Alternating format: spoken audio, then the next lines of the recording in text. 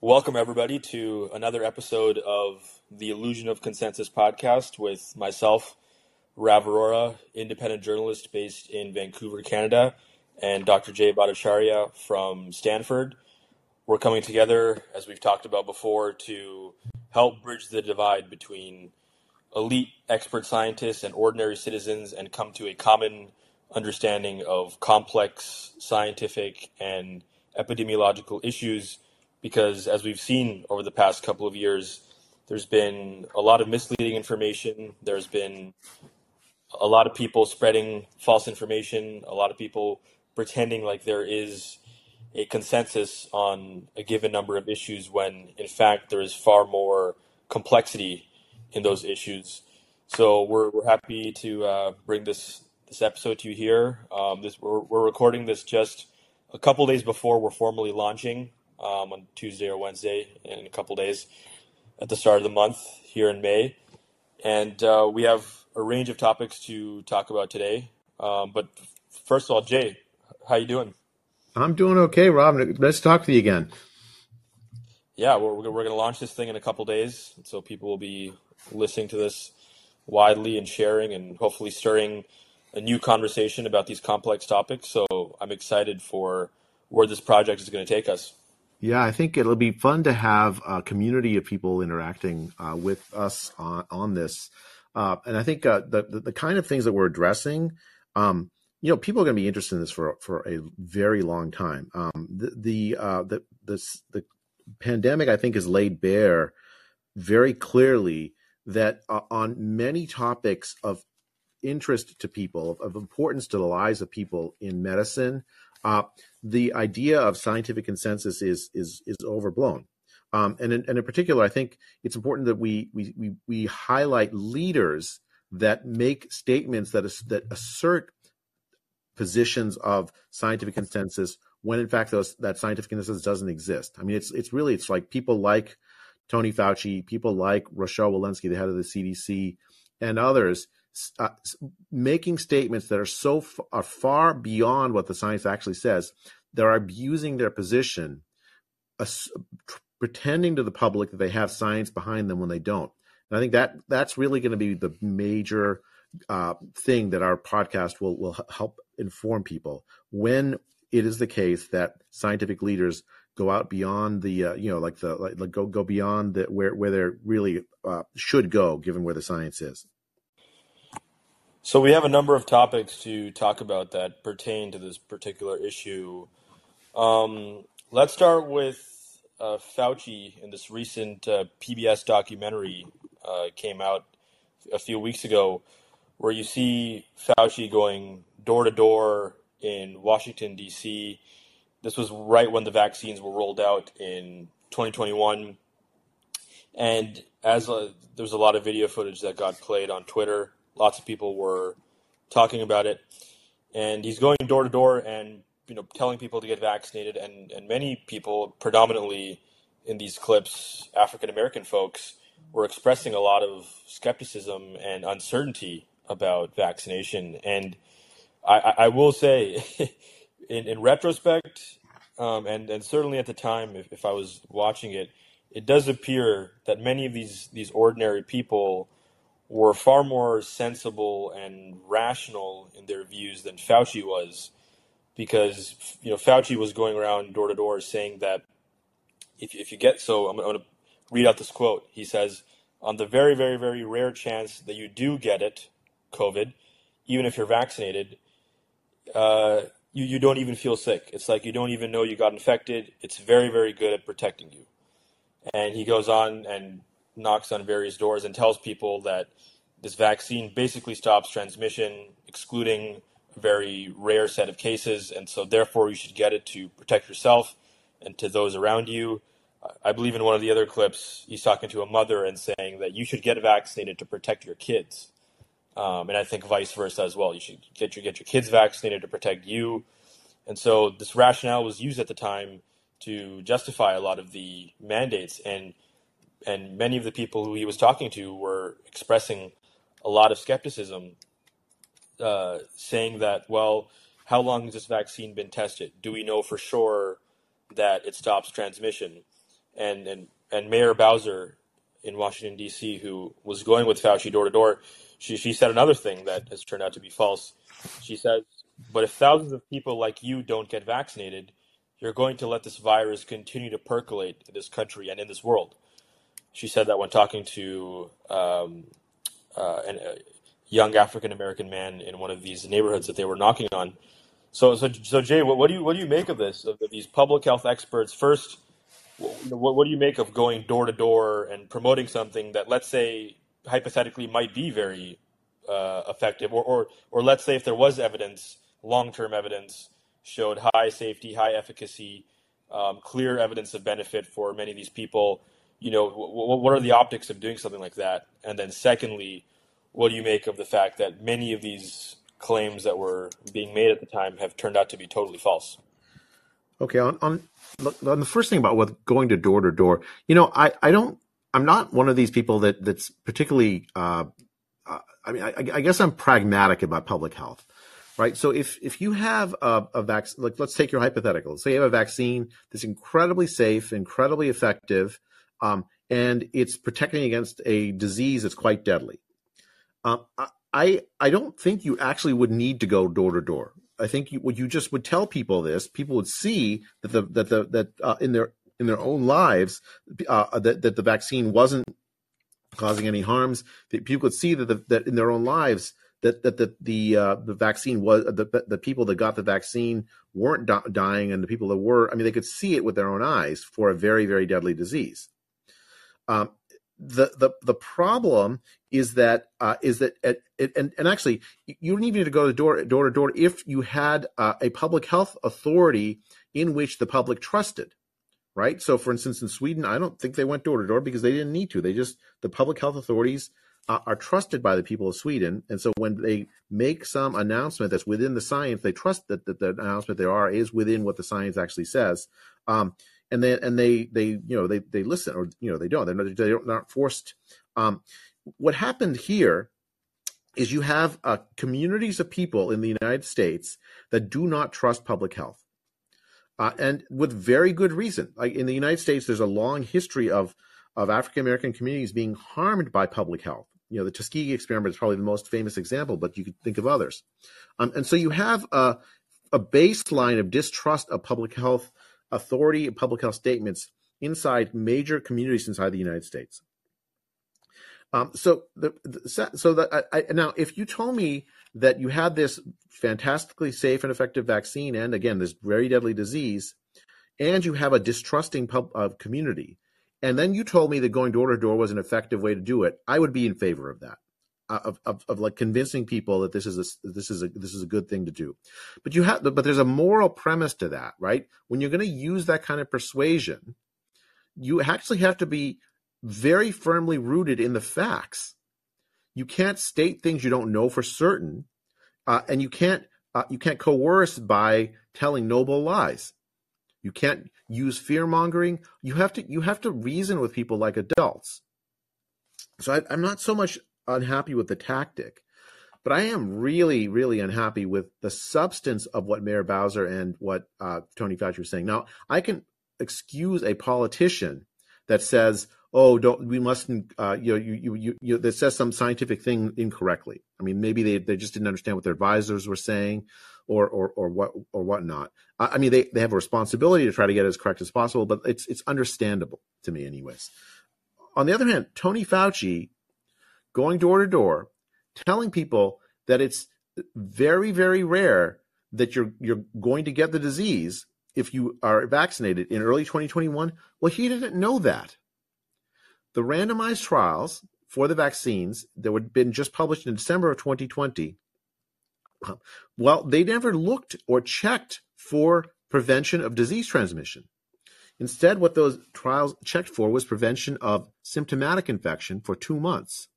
Well, that's not the same thing as preventing any infection. You can have a very mild, asymptomatic infection. Like that actually, it happens, like 30, 40% of the time, people get infected, so to speak, but don't have any symptoms.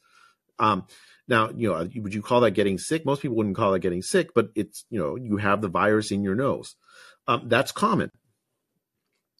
You also don't know from the randomized trials whether the vaccination stops transmission, because they didn't check for that. They could have. For instance, they could have checked to see among the placebo group and the vaccinated group what the likelihood of family members getting sick was. If the vaccine stopped transmission, then family members in the vaccinated group should have been less sick, but they didn't check for that. So Tony Fauci had the obligation to know that we didn't know at the time, early 2021, whether the vaccine stopped transmission. And so when he's trying to convince people in the Washington, D.C. community that the vaccine is necessary, he should honestly say, well, we don't know if it stops transmission. We think that it reduces your risk of dying from the disease. We think that because the randomized trial showed that it reduced the risk of symptomatic infection. That would have been within what the science actually showed at the time.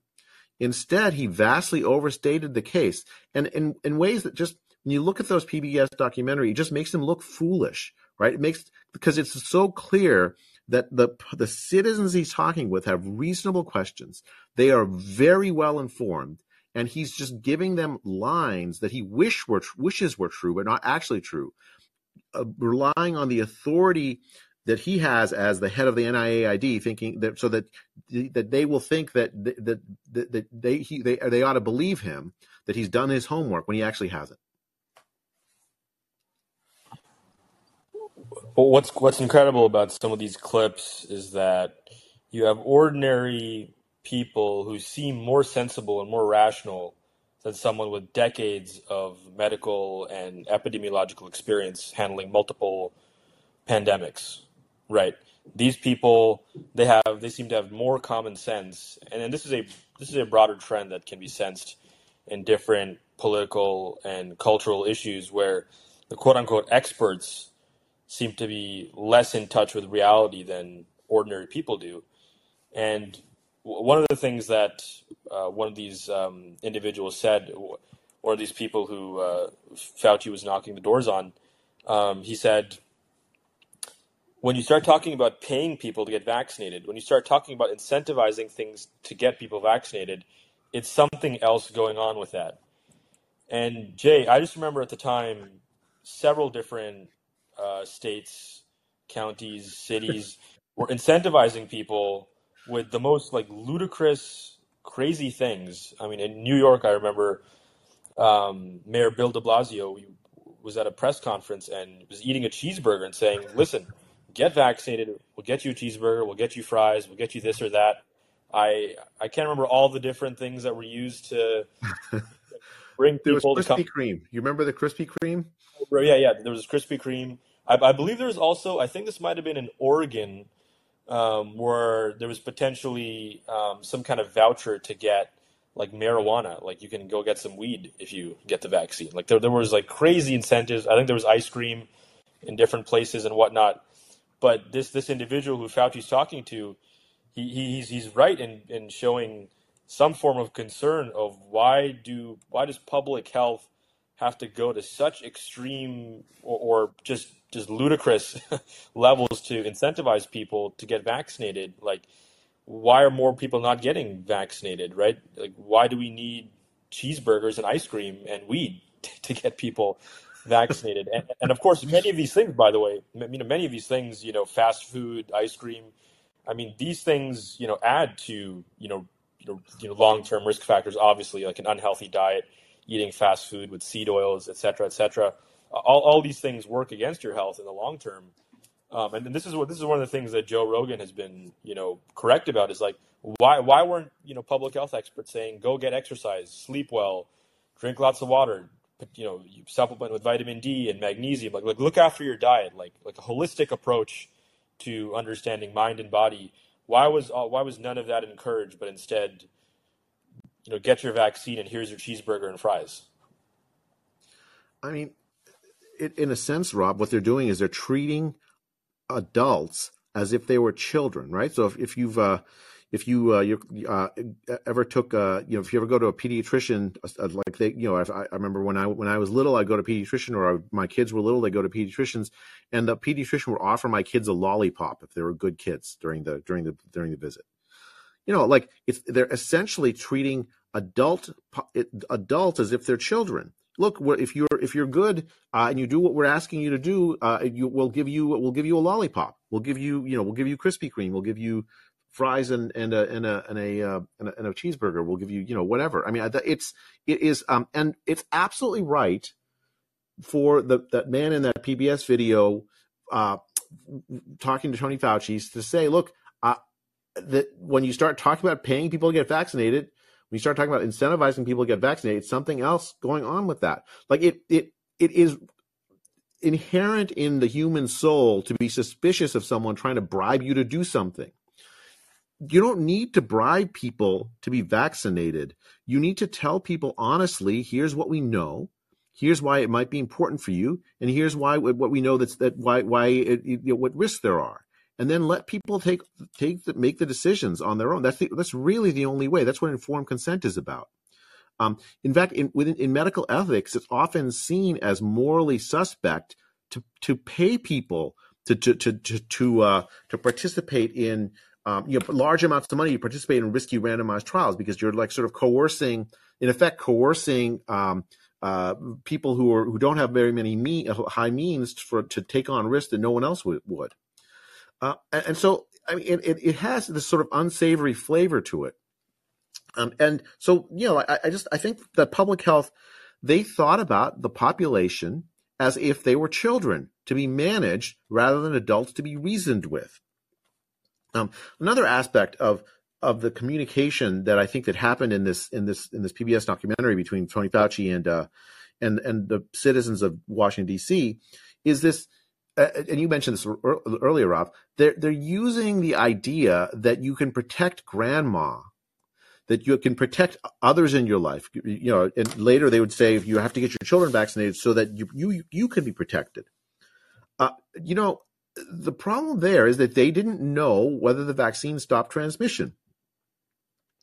And so essentially, again, they're conveying to the public that there's this consensus with that, when in fact all it was is an illusion of consensus. There was no consensus that the vaccine would stop transmission. And in fact, within a couple of months afterwards of this sort of door-to-door effort, it became clear that the vaccines don't stop transmission. Country after country had high vaccination rates, Israel, for example, saw large amounts of disease transmission in late spring, early summer 2021. So again, they went far beyond what the science said, and they guessed wrong. And it's just heartbreaking to watch this essentially someone like 40 years or more at the head of infectious disease epidemiology and public health in the United States make what look to me like rookie mistakes in communication, reliance on noble lies, weaponizing empathy instead of just reasoning with people, treating them like adults, telling them what's known and what's not known at the time, rather than trying to paint some false picture of consensus that to try to induce them to do something. That only works if it works at all for a very short time. Eventually, and very quickly, I think, people stop trusting you. And that is exactly what you saw when Tony Fauci went out into the neighborhoods of Washington, D.C. You saw this distrust. And it's, not all of it's his fault. As I said, American public health has a very bad history with the African-American community and so the distrust is earned over a long period of time. He's going out in the African-American community in Washington, D.C. But the distrust that many people in the general public now feel around people like Tony Fauci and other public health leaders is fully earned because they feel manipulated. They feel like they were lied to. And in many ways, they actually were. Just as an aside here, I want to double check because for a second I thought I was making things up, but no, I did remember it correctly. There were multiple cities, New York City, Arizona, and Washington, D.C., that did incentivize people to get vaccinated using marijuana. There was the D.C. Marijuana Justice, a cannabis policy reform group in Washington, D.C. They gave away more than 10,000 free joints at multiple events outside vaccination sites. So there you have it, folks. get your blunts and get your mRNA vaccines and run. I mean, why not hand out packs of cigarettes too? I mean, just the whole thing is just heartbreaking to watch. Like, you should not be handing out any of these things. And like, if you want to get people to get vaccinated, tell them the truth. Tell them, here's the risk of dying from COVID for you. If you're an older person, it's quite high. And while this is January 2021, we don't know for certain that it'll prevent severe disease and death. It seems very likely, given the high quality randomized trials we've had, that it will reduce your risk of severe disease and death considerably. So it's important for you to get it. There may be side effects that we don't know about, but we think it's worth the risk. So much so that I also got vaccinated. I mean, I think that kind of reasoning treats people like adults, treats people like with respect, and it tells people honestly what the science actually says and doesn't say, conveys uncertainty. It's really in a way it's not that complicated. I don't understand why so quickly people like Tony Fauci went to the noble lie. I'm going to take a quick detour here before we move on to the next topics, and to just point out that there are other areas, and I think we'll explore this in future episodes, and I might invite some experts in various fields and talk about these things. But you see here with COVID and with what we just talked about, this problem of arrogance and of presumptuousness and of drawing far more broad extrapolations from very limited data and arrogantly telling people, like, we absolutely know with certainty that this is what's going to happen. The vaccines will stop transmission, no serious side effects, etc. I wonder, are there other areas in science where this may also be practiced? Like is it possible that this approach that Fauci had is understandable or widely practiced in other areas that I'm taking more and more interest in, like in psychiatry? I've been doing a lot of investigation for personal reasons, for my own mental health, because I've run into several issues, but also as a journalist who is going to be covering some of these issues in the weeks, months, and years to follow, like the way antidepressants, anxiety medications, ADHD medications, I'm going to do a big piece on ADHD soon, the way these things are handed out like candy, like so easily and so quickly to anyone who presents, like an inability to focus or some depressive symptoms. There's this approach to just to medicate right away and to offer these prescription drugs when many psychiatrists and many psychologists say like things like antidepressants aren't actually very effective in the long term, have certain side effects, and can potentially prevent you from addressing real root cause problems such as childhood trauma, interpersonal issues, other things regarding sleep and exercise and overall holistic health. So do you think that potentially there are other areas in science where scientists are also sort of claiming this level of definitiveness that is not warranted given the current available data? I mean, there's no question. I mean, I like, for instance, Rob, if you've been around medicine at all for any period of time, you'll notice that pharmaceutical companies have a tremendously important role in conveying scientific information to doctors. They'll show up at your practice and they'll offer you to buy your whole practice lunch, and in exchange for sitting through a lecture. And the lecture you'll get will paint the picture about some drug or some medical area that a pharmaceutical company wants you to think. Now, that is, again, I think, completely understandable. And most doctors listening to that understand that they need to adjust their expectations so that they they know they're getting they're not getting a balanced picture from the pharmaceutical company executive or detailer when they have that lunch. I mean, that's understandable. It happens, but it also happens that people in science, in medicine, very often adopt ideas without really understanding the scientific basis for it, and then they make recommendations to their patients as if they know what the scientific data show, even though they don't really. What they're conveying is this sort of norm in medicine that some idea is right, and it leads to something, a phenomenon that distresses people all the time when they hear about it, which is that you get these reversals where for a very long time the medical community says, oh yeah, if you have a stomach ulcer, it's caused by stress, it's caused by drinking too much coffee, and so just stop being stressed, stop drinking coffee, and the ulcer will go away. And then someone discovers the fact that it's probably a bacteria, and then for decades people laugh at the person who's making this discovery. This, by the way, is a true story. There were Western Australian doctors that found in someone named Robin Warren, and then his student Barry Marshall found that H. pylori causes ulcers. When I was in medical school, I was taught that it was stress that caused ulcers, and that there was this sort of fringe idea.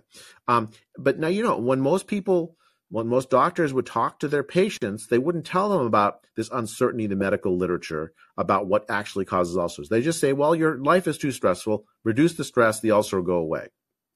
You see this happen all the time in medicine.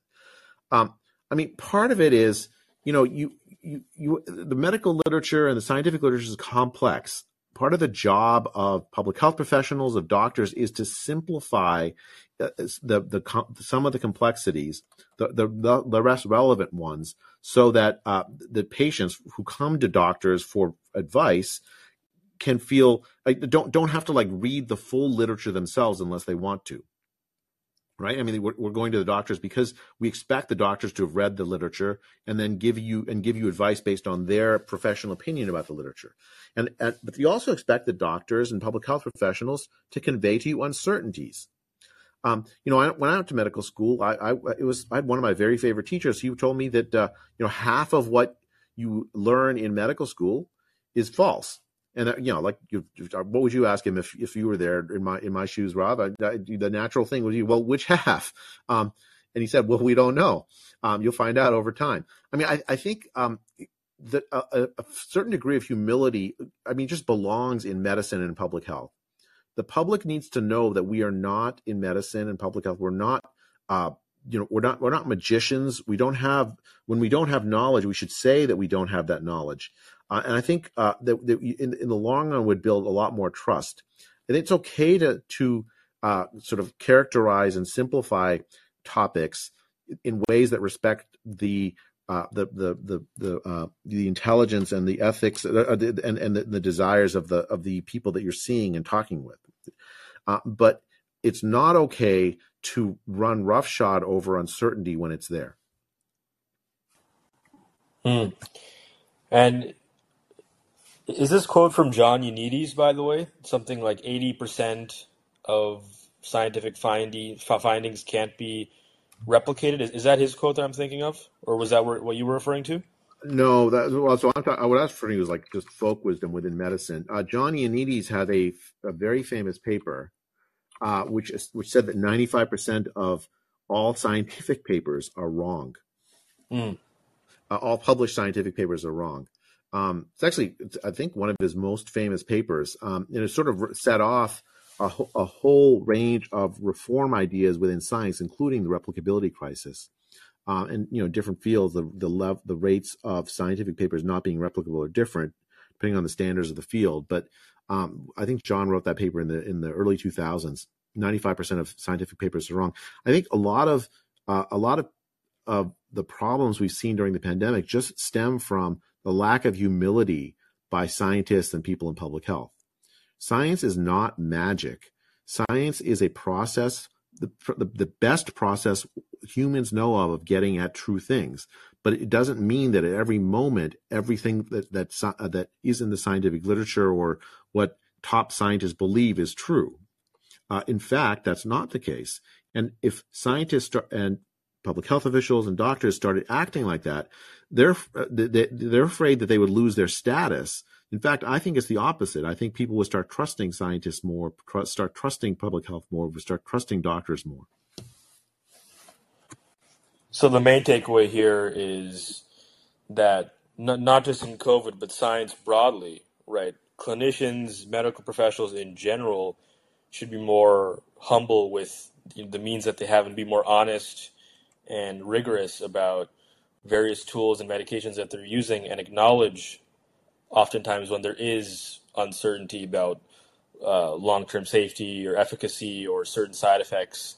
Like many of these things are often obscured and not properly understood, and you have medical professionals who don't disclose many of these things sometimes or don't properly express the uncertainty. So it's important for people with that power and with that ability to help save lives to be clear about risk reward ratios. And I think that's really important moving forward, because a lot of people have lost trust in public health authorities and even sometimes their own doctors.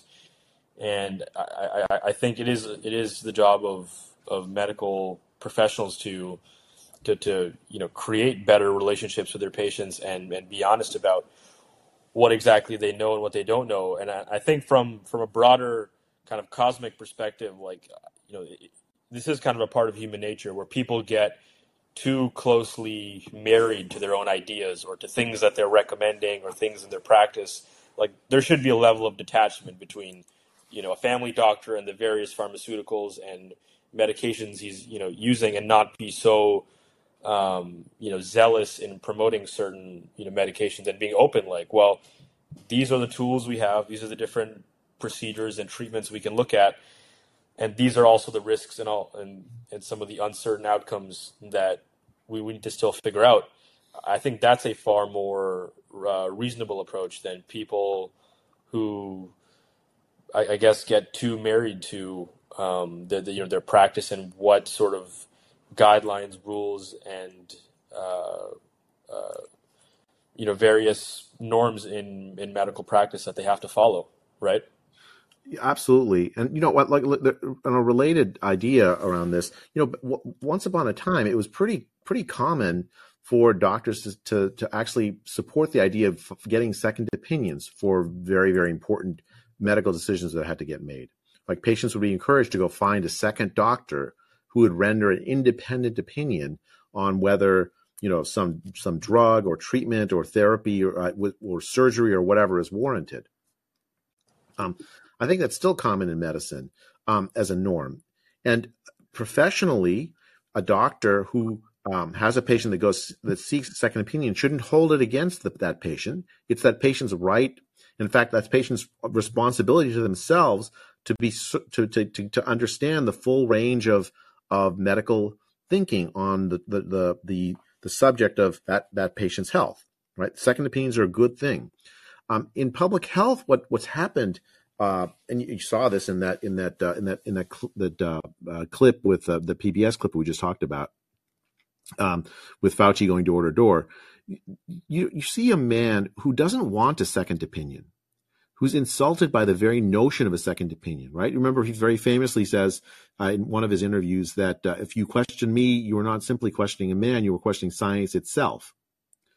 Well, I mean, can you imagine that, Rob? Can you imagine somebody that thinks that he embodies science to such an extent that anyone who questions him is not even just debating a fact or about whether the vaccines protect against transmissibility? They're questioning the entire process of science itself simply for the act of questioning a man. You have to have a spirit of humility that permits second opinions if you're going to be an effective professional in public health or in medicine. Okay, let's move on to the next topic. Actually, I'm gonna take this out, but I just want to mention, Jay, you're clicking with your mouse. The sound is coming through to the audio, which distracts from the conversation.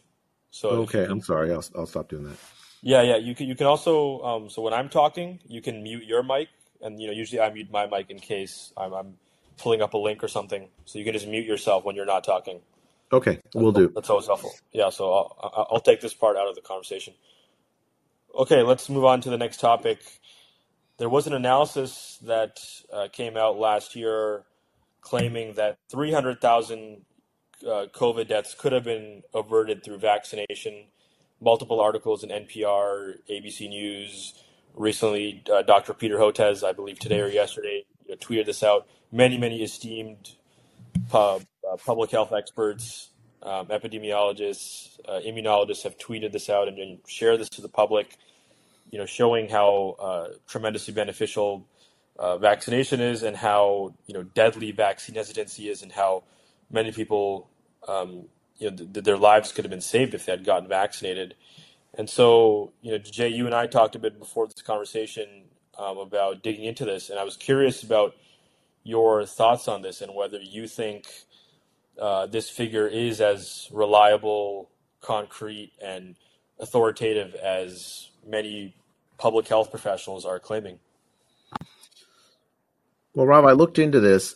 So this was made the rounds in the news, I think, in May of last year, in 2022, and it was reporting on a preprint paper that was published, that was put out as a preprint. In other words, it had not yet gone through peer review. In fact, as far as I can tell, it's still not published in a peer reviewed journal, but was written by people in Microsoft. Some people at MGH, which is Mass General Hospital, and at Brown University. So, and what the team did is they made certain assumptions. They said, okay, through April of 2021 or 2022, we have, I think it's something like 70% of the adult population has been vaccinated. Have been vaccinated. I think it's like some more like 80, almost 80% of the adult population are vaccinated. 43% of children are vaccinated. What if it had been the case that 85% of the adult population had been vaccinated? What if 90%? What if 100%? How many lives would have been saved? And that, I think, is a very reasonable question. The problem is in the methods that the paper uses to try to answer that question. So the most important fact, if you're going to answer a question like this, is who's unvaccinated, why are they unvaccinated, and what would the vaccination do to the mortality risk of somebody like that, and for how long? Right. So just to give you a sense of this, there's a 1,000-fold or more difference in the risk of severe disease if you're older versus if you're younger. So someone who's in their 80s, they've never had COVID before, they're unvaccinated. If they get COVID the first time, especially if they have multiple comorbid conditions, the mortality risk of dying from that bout with COVID might be 5, 6, 7%. It's very, very high. Whereas if a teenager or a child, if they get a bout with COVID, again, unvaccinated, never had COVID before, the risk of dying from COVID is very, very, very, very low. So the maximum benefit from being vaccinated, therefore, for a vaccine that does reduce the risk of severe disease and death, will be much greater in absolute value for the older person than for the young person. So if you have, let's say it's 50% of teenagers or 19-year-olds are unvaccinated, but only 4% of older people are unvaccinated. Well, expanding vaccination in teenagers is not going to prevent that many deaths, because teenagers don't die at very high rates from getting infected. So the vaccine doesn't reduce the risk of death by very much in that population. A second complication around this is that you need to know is has the patient that's unvaccinated, have they had COVID and recovered? Why is that important? Well, because if you've had COVID and recovered, there was at the time, and even more so now, a tremendous amount of evidence that suggested that person, that COVID recovered person, also has a very substantially lower risk of death in a subsequent COVID infection than they might have faced in the first one, which they survived. I mean, at least as effective as the vaccine, according to certain studies, strong epidemiological studies conducted in places like Israel, and many other. I think Qatar has similar studies. What they show is that if you've had COVID and recovered, you have substantial immunity and substantial protection against severe disease and death, even on subsequent reinfection, even if it's a different variant and so on. Natural immunity provides strong protection. So now you add vaccination on top of that, you may reduce the mortality risk some. There's dispute in the literature, but by how much? But once again, the absolute amount by which you reduce it is going to be much lower than someone who's never been vaccinated, never had COVID before, because the risk of dying from COVID is lower, much lower for someone who's had COVID before and recovered. So you need to know those two facts if you're going to run a study like this. You need to know what's the age of the unvaccinated population, age structure of the unvaccinated population, and you need to know what the probability, what fraction of each age group or whatever have they had COVID and recovered. The group that wrote this paper had access to neither of those facts, and they made assumptions which, I mean, I just from a technical point of view, I think don't look plausible to me. So it's not surprising to me to when I looked into this to see that this paper has not yet been published, despite getting tremendous amount of media attention, a year ago. They don't have the vaccination rates by age. They don't even mention natural immunity or immunity after COVID recovery in the paper at all. They don't have the county level age structures. So, I mean, I think there's like very, very important technical problems with this paper that sort of make it so it's impossible to really believe the bottom line number. It's nice to say the bottom line number, you would have saved X number of deaths, but I just don't think that this paper is evidence of that one way or the other. There are other like technical problems with the paper. So, for instance, there's no decrease in their assumptions of the vaccine effectiveness against severe disease and death over time.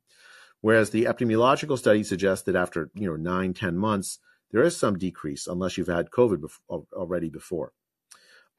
So I think there's some severe technical problems with the paper that render it, so I wouldn't rely on it as a source for understanding how many lives were saved by would have been saved had we vaccinated a larger fraction of the population.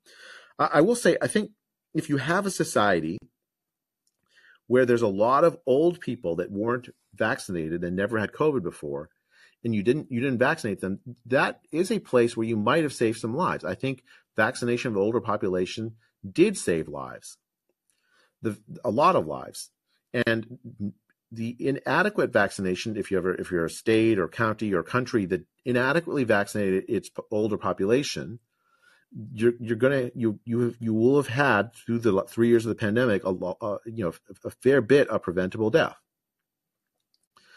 For young people, I don't think that's true. I think young people, the vaccine very likely saved very few lives, and of course there's side effects, sometimes severe side effects. So that calculation would be, it would lead to a very different number. So a country that didn't vaccinate its 6-month-olds, for instance, which is basically almost all the earth, including the United States, well, you're not going to have very many preventable deaths just because we didn't vaccinate 6-month-olds, because 6-month-olds don't die at very, very high rates. Don't die at very high rates from COVID infection. The maximum amount you might have saved is very low. So I think throwing around this 300,000 number was irresponsible on the part of the media. And if scientists are spreading it around there, it's without having gone through the caveats that I just went through, I think they're also doing an irresponsible thing. It's remarkable how many seemingly credible scientists with decades of experience were using this number to, promote vaccination. I mean, it's on one scenario, you can promote vaccination and talk about what we know and what we don't know and use solid, robust evidence, but it's another case when you're using faulty statistics that have a number of technical problems to then promote vaccination, and then many other people who I won't name, many intelligent people who are, quote unquote, trusting the experts, and also amplified these statistics on their podcasts and their publications and use that as a way to tell people to get vaccinated. And I think it's important to keep in mind the age gradient, as well, as you mentioned, right? Because in many of these articles that I was reading that were looking at this claim, or that were looking at the specific analysis, were, at the time, this NPR article I'm reading in 2022, at the time there were about 650,000 COVID deaths. And, it says that if 100% of adults were fully vaccinated, there would have been 318,000 deaths that would have been prevented.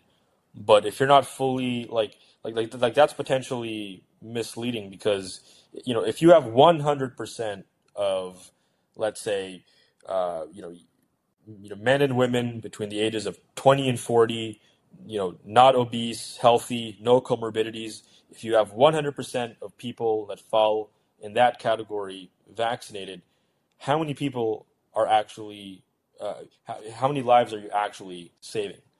And from what I take from what you said, that number is likely very low, correct? Whereas the number for, vaccinating everyone over the age of 80, the number of lives that you're saving could potentially be very large. Is that right?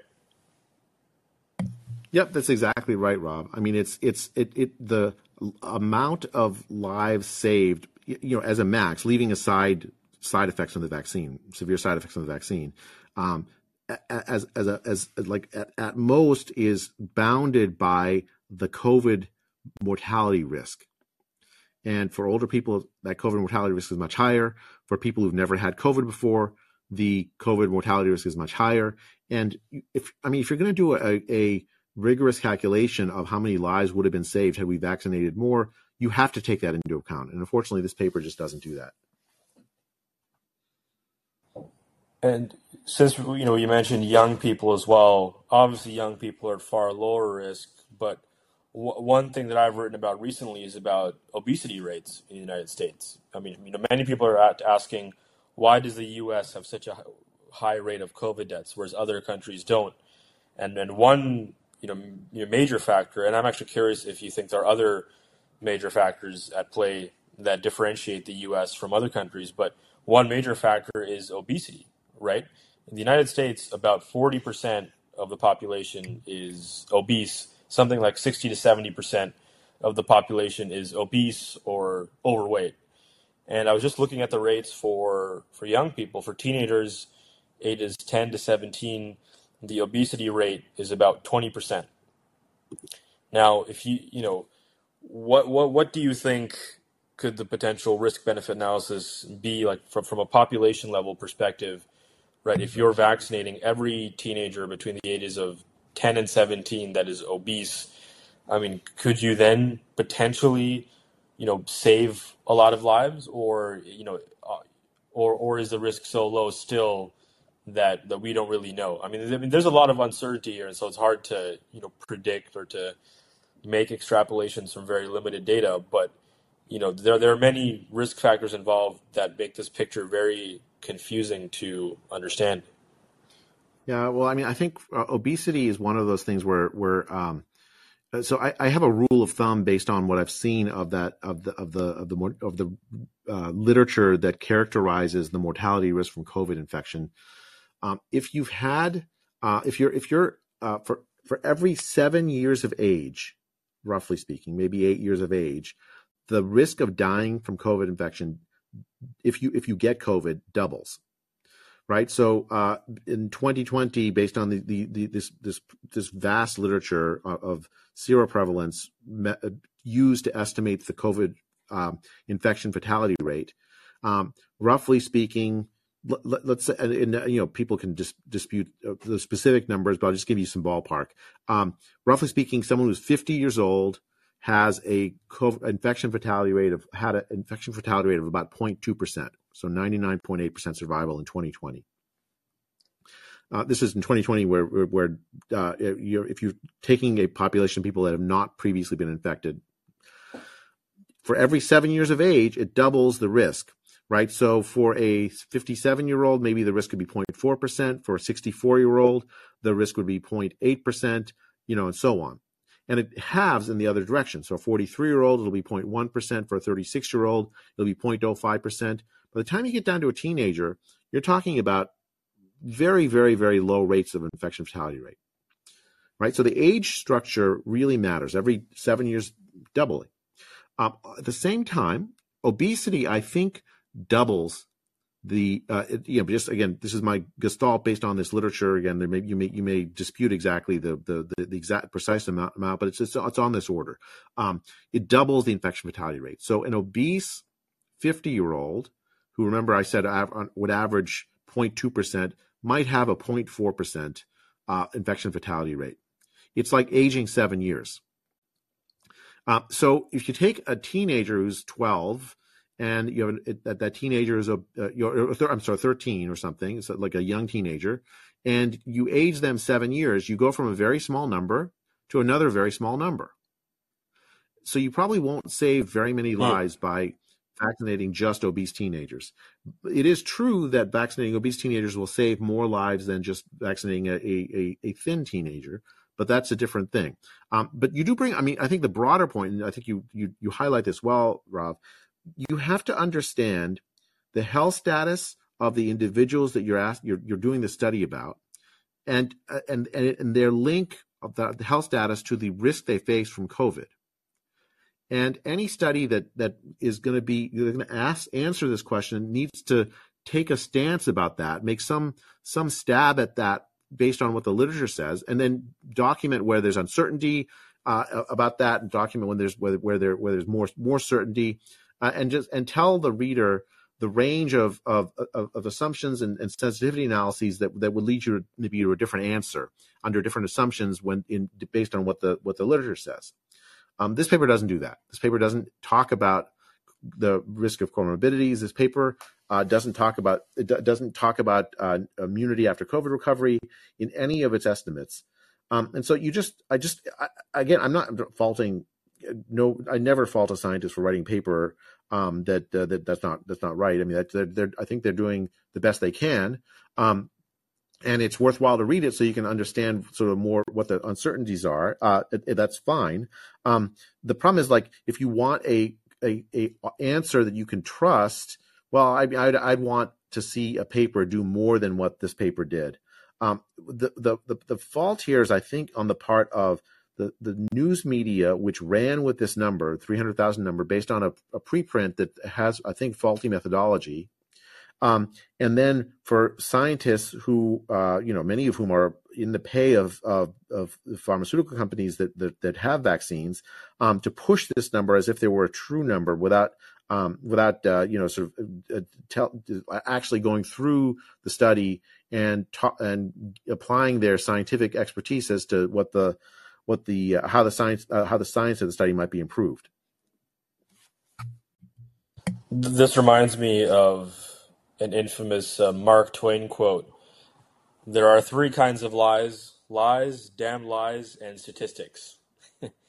And oftentimes you see in the media, and you see often in common parlance, people using statistics and treating them to be of absolute authoritative value, when sometimes, as in this example, it may not be.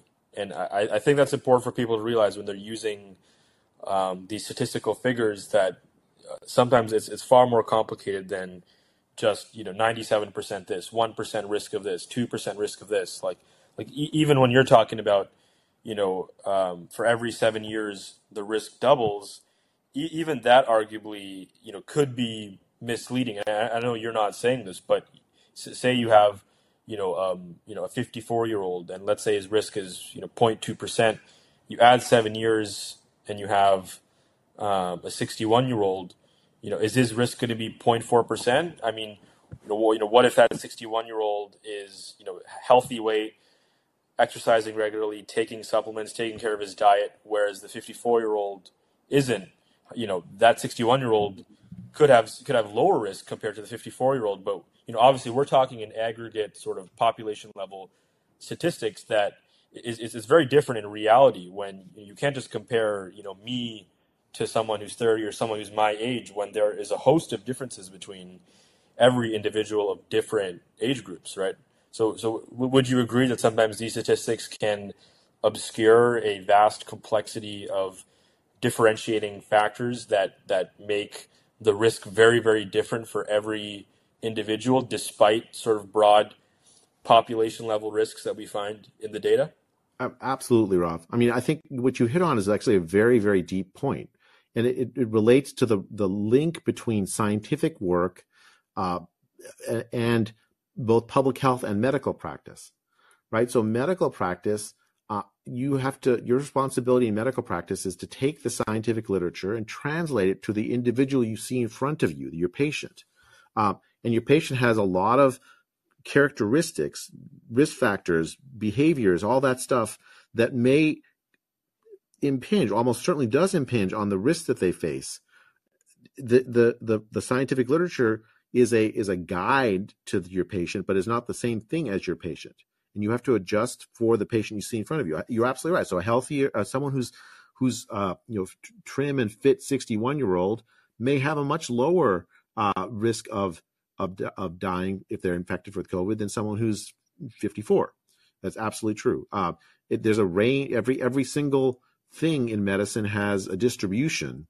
It's not certain that you're going to die from it. There's a probability distribution of risks, and part of the art of medicine is taking the scientific literature and translating for the patient you see in front of you. In public health, it's actually similar, right? Except that now you're talking about advice given to a very large number of people at scale. You have to be very then careful about the kind of advice you give, because you may give advice that's correct for some part of the population, but incorrect for the other. The only solution to that is trustworthy, being trustworthy, giving as much nuance as possible, treating people as adults. Oversimplifying, telling noble lies, that's not the way forward for public health. The way forward is to characterize a complicated scientific literature in ways that's clear, but doesn't oversimplify, doesn't have the effect of misleading people simply because you want them to get to do something. For instance, get the vaccine, stay home and self quarantine. Even though you're not sick or whatever it is you want them to do, you have to be clear and honest in public health. It's a complicated, difficult thing to do. Translate from the nuances of the scientific literature, which are often have tremendous uncertainties, to public health settings and medical settings. And it's because it's so hard. You have to work very hard to practice at it, get better and better at it. It takes a lot of subtlety and nuance. So I mean, and it's hard. So I although I may sometimes come across as like being very critical of my colleagues in public health when they make mistakes, I do have a lot of sympathy for what the kind of problem they face. I too face that same problem of trying to convey the scientific literature that I've read in ways that respect that literature while still making it accessible to different audiences. When I criticize people like Tony Fauci, it's because I think that he has not lived up to the professional standards that I would expect someone like him in his position to live up to in doing exactly that job. Right. And that is a challenge, right, when you're talking about, population level statistics and you're trying to make broad recommendations. Like, I've even been reflecting a bit on, things that I've been, saying, and I still stand by them. And I know you probably stand by things that you've said too, but even, like my general default in writing various articles, it's like for, immunocompromised, obese, and elderly people, it likely makes sense to get vaccinated. For young people under 20, 30, or 40, the case is far more complicated and potentially and perhaps likely the risks outweigh the benefits. But again, it's highly it's highly individualized, and it could be the case. Like it's very difficult to say, everyone over 60 should get vaccinated. Anyone under 20 shouldn't get vaccinated. Like hypothetically, so there might be many people over 60 who are incredibly healthy and fit, for whom getting vaccinated is not as clear cut as it is for other people over 60. So it's hard to give one message or one standard recommendations when human beings vary so widely across different health metrics, and that is one concern that public health authorities seem to have, is pragmatically, how do you address such a diverse and widely ranging population when you have so many differences? How do you make recommendations? And I think you're right in talking about the nuances, because even for some of these groups that you and I and many others have said, well, like, almost certainly makes sense to get vaccinated if you're elderly. One thing that Alex Berenson has talked about in his reporting is, like, there's actually a subset of people, of elderly people, in their 80s or 90s, who are on the verge of death, who have a number of risk factors, who are at the end of their lives, and for them it doesn't make sense to get vaccinated, because anything, the virus itself, obviously, but even a vaccine could tip them over because their immune systems are so weak. So even that could be misleading, right? If you say everyone over 60 or 70, you should get vaccinated, well, but there's also this other group that maybe shouldn't get vaccinated. Like, do you agree with that? Absolutely. I mean, I think the way that I've talked about it in many settings during the pandemic is what we should have done with the vaccine is told patients to go see their doctor and ask them if the vaccine was right for them. Their doctor would have, if we allowed doctors to do their job, they would have absorbed the medical literature that showed the high risk to old people, the low risk to young people from COVID. They would have absorbed the vaccine literature with its limitations about its efficacy against severe disease and death, but not so much efficacy against disease transmission. And they would have made nuanced recommendations based on the preferences and the risk factors that their patients face. That's what we should have done. We should have told people to go see their doctor and then let doctors give recommendations based on the art of medical practice. Instead, we decided, public health decided, governments decided, politicians decided to coerce vast populations to get vaccinated on the premise that if everyone got vaccinated, the disease would go away. In fact, you mentioned this early on in our podcast, something that Mayor Bowser said. She said in that now infamous PBS documentary, she said, if thousands of people like you don't get vaccinated, you're going to let this virus continue to percolate in this country and in this world. She was essentially saying, if everyone just obeyed, went along, got the vaccine, COVID would disappear. Well, that was never true. That's not what the scientific evidence said. We've only ever, through intentional action, eradicated a single human infectious disease, smallpox, and only one other disease. It was actually a disease of animals, rinderpest. This vaccine, we didn't know it was going to get rid of transmission. It's not sterilizing. We didn't know if it was sterilizing. She didn't know enough to be able to promise that. And so the same thing with this paper. Like, you get the vaccine. The paper looks at what happens in the time period between January 2021 when the vaccine comes out and like I think it was March or April 2022. Well, the risk continues into the future. You keep having COVID floating around. The vaccine changes in efficacy over time because it's not a permanent vaccine. You get reinfected. That also has a change in the risks that you face in the future. It's always going to be complicated.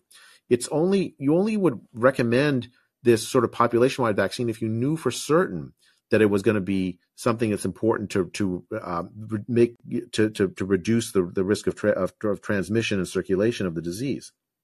You don't know that. It should be a personal medical choice with a very strong recommendation to your doctor to go see your doctor so that you can get that nuanced advice that you really need. This leads us to our second last news item. Rochelle Walensky, at a recent congressional hearing, was asked by U.S. Representative Andrew Clyde about the shift in views on vaccination. And Walensky was saying at this point it's clear vaccines don't stop transmission. And then so she was asked, well, what about your position a year or two ago when you said vaccines do stop transmission? It's very rare for people to get infected after being vaccinated. People turn into dead ends for the virus. And she said, well, this is an evolution of the science, right? The science at the time said that the vaccine would stop transmission. Now the science has evolved, and that's no longer true. And there is obviously some truth to that, right? But it's a little more precise and a little more nuanced than what she's saying. So it's true at the time, right, when the vaccines were rolled out, and for a few months afterwards, it was reasonable to expect that vaccines may stop transmission or may significantly reduce transmission, or to some degree or another reliably reduce transmission, right? But the crucial word there is may. It may do that, and there's some evidence to suggest that it would do that. And now the science has evolved as time has gone on, several months after the vaccine has been rolled out, that the vaccines no longer do that. So it's true that the science has evolved, but not in the sense that we knew for a fact at the time that vaccines eliminated transmission of the virus, and now we know that it doesn't. Rather, at the time, it was very uncertain, and fairly quickly it became clear more and more that was not going to be the case. And so, again, we've already talked about this false sort of arrogant certainty that many of these public health experts had at the time was completely unwarranted, right? I mean, I think one thing that is important in that conversation is, science does change in the sense of new evidence comes out and people change their minds on the face of that new evidence. That's a good thing, not a bad thing. So what she's saying is essentially like citing a virtue of science to defend herself in front of Congress. The problem is that she's citing that virtue in support of a lie, right? The lie was that we knew that the vaccine stopped transmission in January 2021. Well, we didn't know that in January 2021. When she went on the air multiple times in 2021, essentially telling people that the vaccines would stop you from getting COVID. There were prominent media personalities that said to stop you from getting and transmitting COVID. All of that was premised on nothing. There wasn't science then. So it's not true that it actually evolved. The science didn't evolve in the exact, and you said it really well, Rob. The science didn't evolve in the direction that she's implying by her answer in Congress. It in fact evolved from we didn't know whether it would stop transmission in December of 2020 to we knew pretty sure by I'd say April, May, June 2021 that it wouldn't stop transmission. So, if you're reading carefully the scientific evidence, the macro evidence and the epidemiological studies are coming out at the time. And another really important fact, the trials when they were published in December 2020, the Pfizer and Moderna trials, they only followed patients for 2 months, Rob. Not enough time to know with any certainty whether it's permanently going to reduce. Even if it stopped transmission in those 2 months, would it be a permanent reduction in transmission? Well, I mean, again, there's uncertainty there, right? She runs roughshod over all that uncertainty all through 2021 in her public statements. And so to now, in 2023, turn around and say, well, the science evolved and therefore I changed my mind. I mean, yeah, if it was true that you accurately, Rochelle Walensky, had accurately conveyed the science in 2021 to the public, you could have that excuse. But when you didn't have convey it accurately to the public in 2021, the right answer there is to say, well, I was wrong to convey over certainty about what the science actually said than was warranted. I should have at the time said, we don't know based on the scientific evidence that we have available to us. I think you're right to point out earlier that scientists, when they get things wrong, they need to admit to that, and they need to make the necessary concessions, and that bolsters trust in public health authorities, right? Like if Rochelle Walensky comes out tomorrow, or if Fauci comes out tomorrow saying, "Oh, we were irresponsible in inflating or overly promoting the benefits of vaccination, and current data shows that was not warranted," I'm going to be much more likely to believe and to respect and to understand where they're coming from. Whereas if they're going to play this game of, oh, well, the science said that, now it's changed, therefore I'm actually doing the right thing, I'm following the scientific method, right? That makes me now psychologically far more averse, skeptical, and just annoyed and frustrated with any future things that they might say. Like that is my bias. And in order, for me as a citizen, as an ordinary person, in order to rebuild my trust, I need you to concede where you've gotten things wrong and to admit certain faults in your assumptions. And then I'm going to gain much more respect for you. And for some people, and for some reason rather, people are only looking at the other side of the equation. Well, people need to, trust these experts more. They need to, stop listening to Joe Rogan, start listening to Peter Hotez and Fauci and all these people. Like, no. It's the public health authorities have to regain the public's trust. And obviously you're not going to win over everybody. They're going to be crazy anti-vax lunatics, all the time. But what we saw throughout the pandemic was not only that group of, fringe people who, never want anything to do with any vaccine, but many people like myself who had gotten other vaccines, who are ordinary, reasonable people devoted to science, to understanding themselves and the world around them. They became very skeptical of this whole process because of how public health let us down. Yeah, I mean, I think as we've said through this whole podcast, trust is the most important thing that public health actually has. And when it loses the trust of the public, it's going to be ineffective. I don't blame you for responding to this, Rav, and with like deep in skepticism about the pronouncements of public health. They fully earned it. Okay, we have a couple of things to talk about here before we wrap up this podcast. First, the interview in the New York Times by David Wallace Wells. He's interviewing Fauci and talking about a number of issues throughout the pandemic. And there's one key area that many people have been highlighting that is very, very interesting. So David Wallace Wells asks Fauci about masking, about the effectiveness of masking and what he thinks in retrospect. And he says, quote, "From a broad public health standpoint, at the population level, masks work at the margins, maybe 10%. But for an individual who religiously wears a mask, a well-fitted KN95 or N95, it's not at the margin. It really does work." Now, that from looking back on how the messaging on masking was conducted, that is not at all the message that I received. It might work at 10% on the margins. That was never the narrative. It was always mask up, and if you don't, you're going to kill grandma. Like, you must do this. It's mandated. You can't enter a restaurant. You can't board a flight. I mean, literally, I can actually just share my experience here briefly.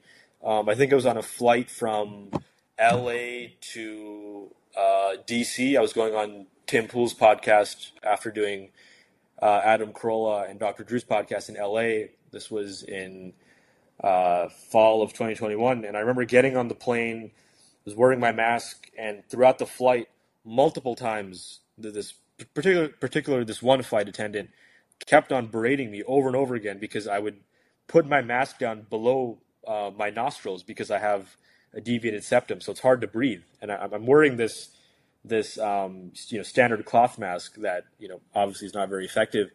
and I'm just putting it underneath, my nostrils, and repeatedly he's coming up to me, and I think it was the second time or the third time, and I was telling him I'm having a hard time, breathing, and my family doctor also knows I have a deviated septum. This is a legit medical issue, and it's really hard to breathe for the next 4 hours if I have something covered over my nose. And he says, no, you have to do this in order to protect the people around you.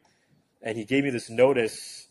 I forget what exactly it said, but the notice said something like there might be potential consequences. You might not ever be able to fly on, I think it was American Airlines, I believe.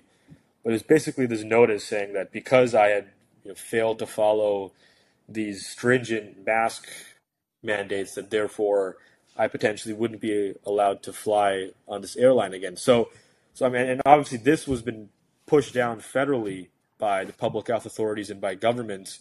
Again, not as something that may work at 10% effectiveness on the margins, but rather something with clear, concrete, robust efficacy that everyone must follow in order to protect themselves and those around them. So it's remarkable that Fauci would say that now to the New York Times, given how the narrative has been so strict, draconian, and mandated on masking over the past couple of years. I mean, if you look back on the pronouncements that Tony Fauci has made about masks, it just boggles the mind. It had nothing to do with the scientific literature, right? In the scientific literature before the pandemic, there had been the Cochrane Collaborative had done a review of the masking literature and published before the pandemic regarding the efficacy of the effectiveness of masks, the ability of masks to stop the transmission of influenza.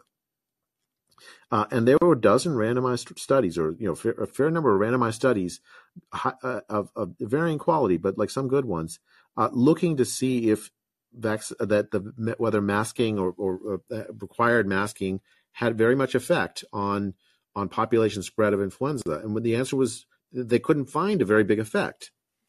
That was before the pandemic.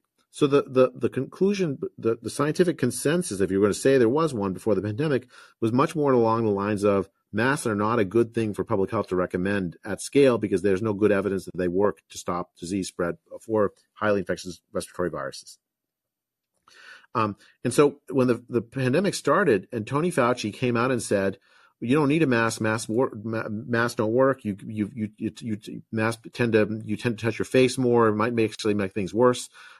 He was reflecting the scientific consensus at the time accurately in, say, February of 2020 when he said that. Later in the pandemic, he turns around and says, "Oh no, I was actually lying to you then. I wanted to spare the masks, especially high quality N95 masks, for people working in hospital settings, and really, I lied to you, the public, because it was good for you that I lied to you. That by lying to you, you didn't go out and hoard masks, and then the masks were available for people who really needed them. That is, frontline healthcare workers." I mean, that was an extraordinary admission. He's admitting that he lied to the public. Essentially, I think for many people, it undermined the trust that they had in him. Like, okay, he's the kind of public health official that'll lie to me. But actually, the irony is when he said that, he was lying in two ways. What he told before was actually the truth. It was the new idea that masks work, that some evidence had all of a sudden had been developed that showed that masks work. That itself was another separate lie. It wasn't new evidence. And as randomized studies started coming out during the pandemic, from places like from Denmark, and then there was that Bangladesh study, the huge Bangladesh study that people sold as if it were proved mass work, but in fact the efficacy was pretty close to 10%. And then you had that mass study from Guinea-Bissau, I think. Again, 3 randomized studies with the mass and COVID found that you couldn't find any evidence in there that the masks were particularly effective at stopping transmission at the population level. And now there were a lot of crappy mechanical studies. One famous one involving mannequins, or like small scale, essentially anecdotes. So, this hairdresser. This hairdresser study, which is like essentially one or two hairdressers that were masked up that didn't spread the disease. I think that kind of crappy, excuse my language, but that kind of like low quality scientific studies should not form the basis for nationwide or worldwide public health recommendations. And you heard Tony Fauci through the pandemic, he would like latch on to studies like those low quality studies, or he'd go far beyond them. Like there was at one point, I don't know if you saw this, Rob, where he talked about wearing two masks. Well, two masks might be better than one. It just makes common sense. Or wearing goggles to protect the spread of the disease. I mean, there was no evidence for any of this. And so now to turn around and say, we always knew it was just 10%, only at the margin. I mean, it's just something else. Like it's a dereliction of his duty it's a dereliction of his responsibility as a presidential advisor on public health, as the main source that the media goes to talk about the scientific literature on masking in this way. It should never, it's one of these things where like, masking should never have been a central front or central recommendation public health did. It wasted the opportunity for public health to focus on things that might have mattered. Protecting nursing homes better. Like there's only a limited amount of energy that public health has, and the public has to listen to public health. Public health should be focused on the most highly efficacious things that have the best scientific evidence behind them, and don't waste their time on marginal things. I mean, let's say it's true that number, he says 10% is the right number. Well, I mean, I don't know this for true, but let's say it is. Well, then public health should never have bothered with it. Instead, they turned this into this central front on the battle with COVID, and a very large number of people said, look, I know lots of people who wore masks got it anyways, got the disease anyways. Masks became this sort of cultural touchstone in the United States anyways, where it was like a talisman of political belonging rather than actually having much to do with public health.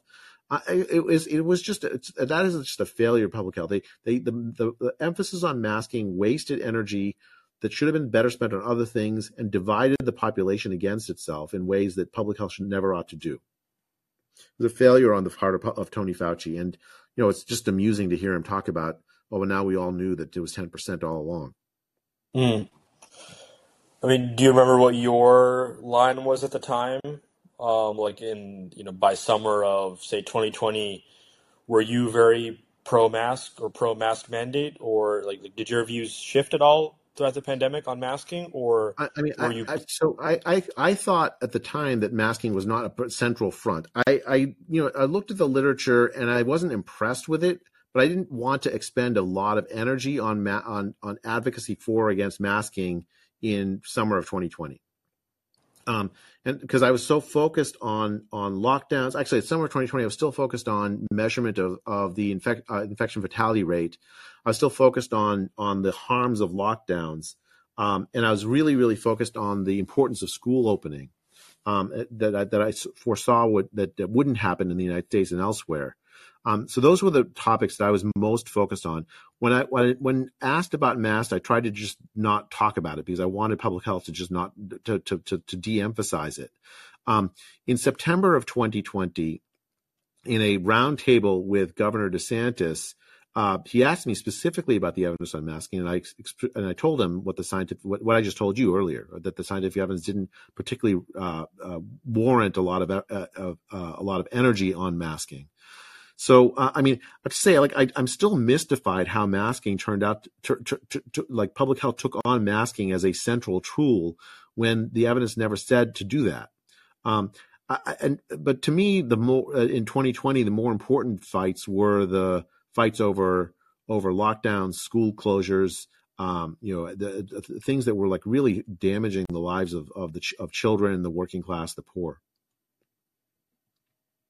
There's a quote from Joe Rogan that I vividly remember, and I just looked it up just to double check. He said, I think maybe a month or two ago on his podcast, just perfectly said it, that masks became the Democrats and liberals' MAGA hat, right? It was signaling, signaling political loyalty towards a certain perspective on COVID and of social and public policy in general. Anyone who didn't go along with it, they were a heretic. They were right wing. They were conservative. They were libertarian. They were Trump supporters. Like all these different things. Not wearing a mask or defying mask mandates became synonymous with right wing conspiracy theory, and wearing a mask was a sign of sympathy, empathy, taking care of people, science, evidence. And so, it just became kind of the signaling device broadly for people to show how much they care for other people and that they're looking out for the vulnerable. And so, therefore it became so, deeply politicized. I mean, I think that's true. I mean, if you go spend any time traveling the country in 2020 and 2021, it was really clear when you were in a red area or a blue area, right? In blue areas, people would look at you funny if you didn't wear a mask. Sometimes they would like violently confront you from the evidence of videos I saw. Actually, I've had the honor of being able to go testify in front of Congress a few times during the pandemic and actually go visit the Washington D.C. to do it. And it was striking during the pandemic. You could tell who was a Democratic staffer and who was a Republican staffer by whether they were wearing a mask in the halls of Congress. The Democrats wore them. The Republicans didn't wear them. It was a political talisman, not anything to do with actual science. Right. Agreed. Okay, our last news item of the day, FDA Commissioner Dr. Robert Califf recently in an interview and in other places has said that misinformation is now a leading cause of death in the United States, and that social media companies, online platforms need to do a better job of regulating online information and cracking down on purveyors of misinformation. And many people have commented on this, like Dr. Vinay Prasad was commenting online, like, where's the evidence for this? Like, how are we making these claims without any clear, concrete evidence? And, for me, Jay, like just looking at this, the FDA commissioner, calling out misinformation. I mean, to me, it's incredibly ironic and hypocritical for someone of that authority who has consistently, in my view, gotten so many things wrong and provided and purveyed so much misinformation on their part to be accusing other people of misinformation. I mean, throughout the pandemic, with the approval of the bivalent vaccine, I mean, that alone, right? It was approved based on testing in mice. They approved the bivalent booster, and not only did they approve it and recommend it as a potential or as a just an option for people to do, rather it was based on this limited mice data, everyone should go get the bivalent booster. Kids, teenagers, young adults, older people, obese, non-obese, healthy, unhealthy, doesn't matter. You need the bivalent booster. And then the White House, which is deeply entrenched with the FDA, they were tweeting out from their accounts, and Joe Biden was tweeting out like, it's the holidays are coming, it's Thanksgiving, it's Christmas, get this updated bivalent booster to protect yourself and to protect grandma, despite a lack of evidence.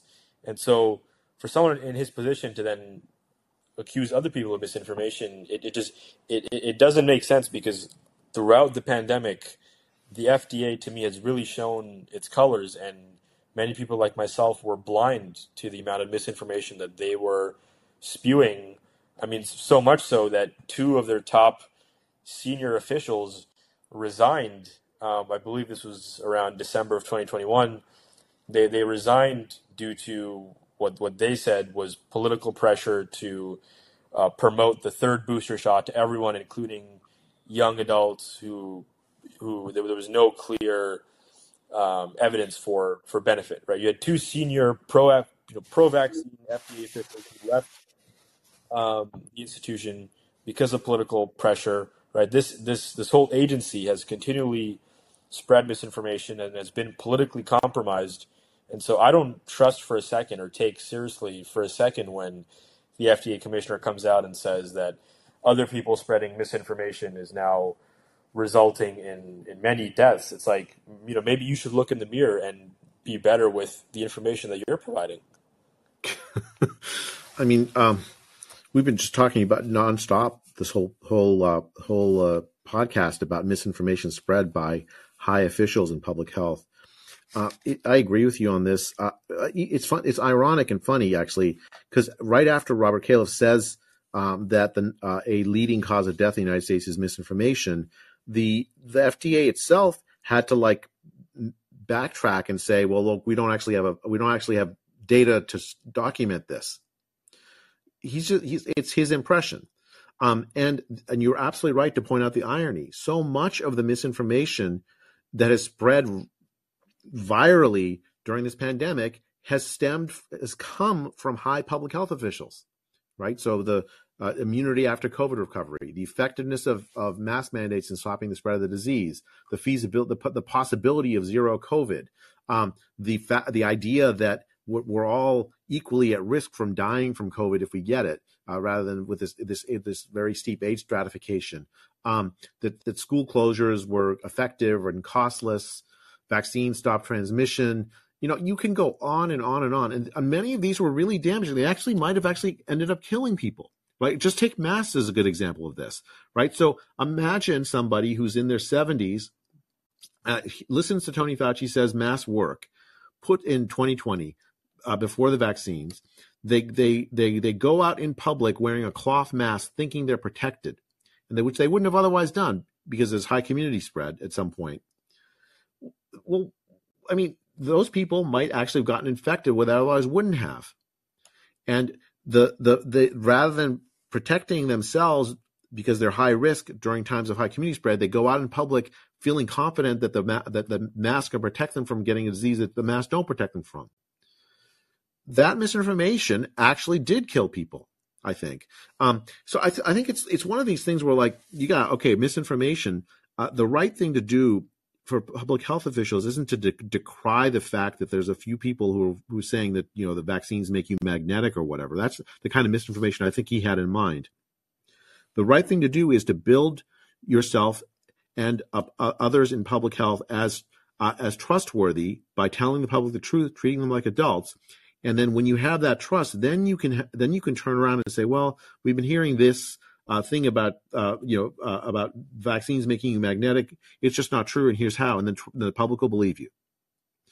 Instead, they have the public health authorities have spread misinformation, destroyed public trust in them, and thereby destroyed their ability to correct other forms of misinformation that spread around the public.